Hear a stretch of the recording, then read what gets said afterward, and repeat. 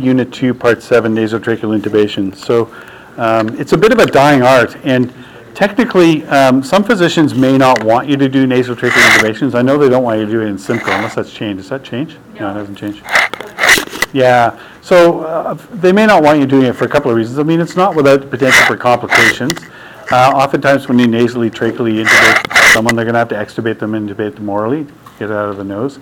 But it's a good alternative when you can't oral tracheally intubate them because they have trismus or their GCS isn't low enough to intubate them orally, and the physician may be reluctant to give you analgesia and sedation to drop their GCS so you can intubate them orally. So it's a good, I think everyone else in the province is doing nasotracheal intubation. It's a bit of a lost art. It's not difficult to do. So let's talk about the indications. So short form is blind nasal tracheal intubation, so BNTI.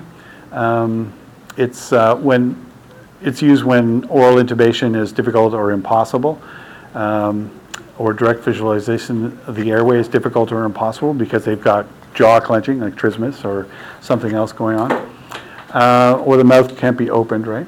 So contraindications, they've got to be breathing, so apnea would be a contraindication. Suspected basilar skull fracture with mid-facial fractures, so not just any basilar skull fracture, but mid-facial fractures. Airway burns, because you don't want to put any sort of tube in blindly into the trachea when you're worried about laryngeal trauma, croup, anything where there's an inflammatory process, because when you're poking a tube blindly, you're just poking something that's already inflamed, and that can cause laryngospasm and can cause the inflammation to swell to the point where the airway gets lost completely. So you got to make sure there's no airway burns, things like that. Suspected laryngeal fracture. Under 8, because their adenoids are more prominent and they're very vascular, so they bleed like a stuffed pig. Can cause excessive bleeding. Along those lines, I can't remember if I have it on the list of contraindications, but a patient who's anticoagulated, so they're on rivaroxaban or warfarin, something like that, it's considered a contraindication from the base hospital's medical director perspective. Where are we? Some advantages, so it minimizes manipulation of the spine if you're dealing with a trauma patient. Trismus isn't a barrier. That's a test question, by the way, which of the following is not a barrier to nasotracheal intubation. Trismus is not a barrier. Can be done in a patient with status seizures, where they got recurring seizures and midazolam is not doing the trick, and they're hypoxic and you can't adequately ventilate them. They've got trismus, and you can't do a rapid sequence induction because we're not allowed to do that. Nasotracheal intubation.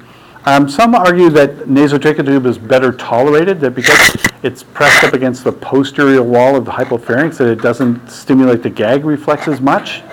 And my experience with nasotracheal intubation is when patients start to improve neurologically, they seem to tolerate it better than an ET tube, oral ET tube.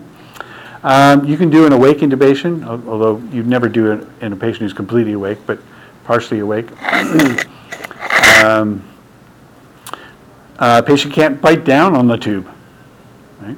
And an oral trachea tube, you got a head injured patient, oral trachea tube, you want to get put an OPA in there as a bite block, because head injured patients, for example, they will reflexly bite down on the ET tube, and they'll block off their airway to the point where they die. Like you and I, we can't take a deep breath, hold it, and die. That way, our bodies just don't work that way. But a head injured patient can reflexly bite down and kill themselves. So you got to have a bite block, either a tube holder that has a bite block built into it, like those really nice, beautiful tube types we carry in Halton, or an OPA, right? So they can't bite down. Yeah. I don't know if I know but where is the nasotracheal stuff in the homework? Yeah, the homework. Oh, okay, yeah. So I left it as a video, self-directed video. Sorry, I'll post the handout for it though. I'll post the handout for it. It's on there. It is. Is it? Okay. The patient can be sitting, which is nice. You can nasally intubate someone who's sitting. Difficult to do that with an oral tracheal intubation. So the procedure, clearly air suction pre-medicates, pre-oxygenates, lidocaine spray in each nair, hypopharynx if possible. xylem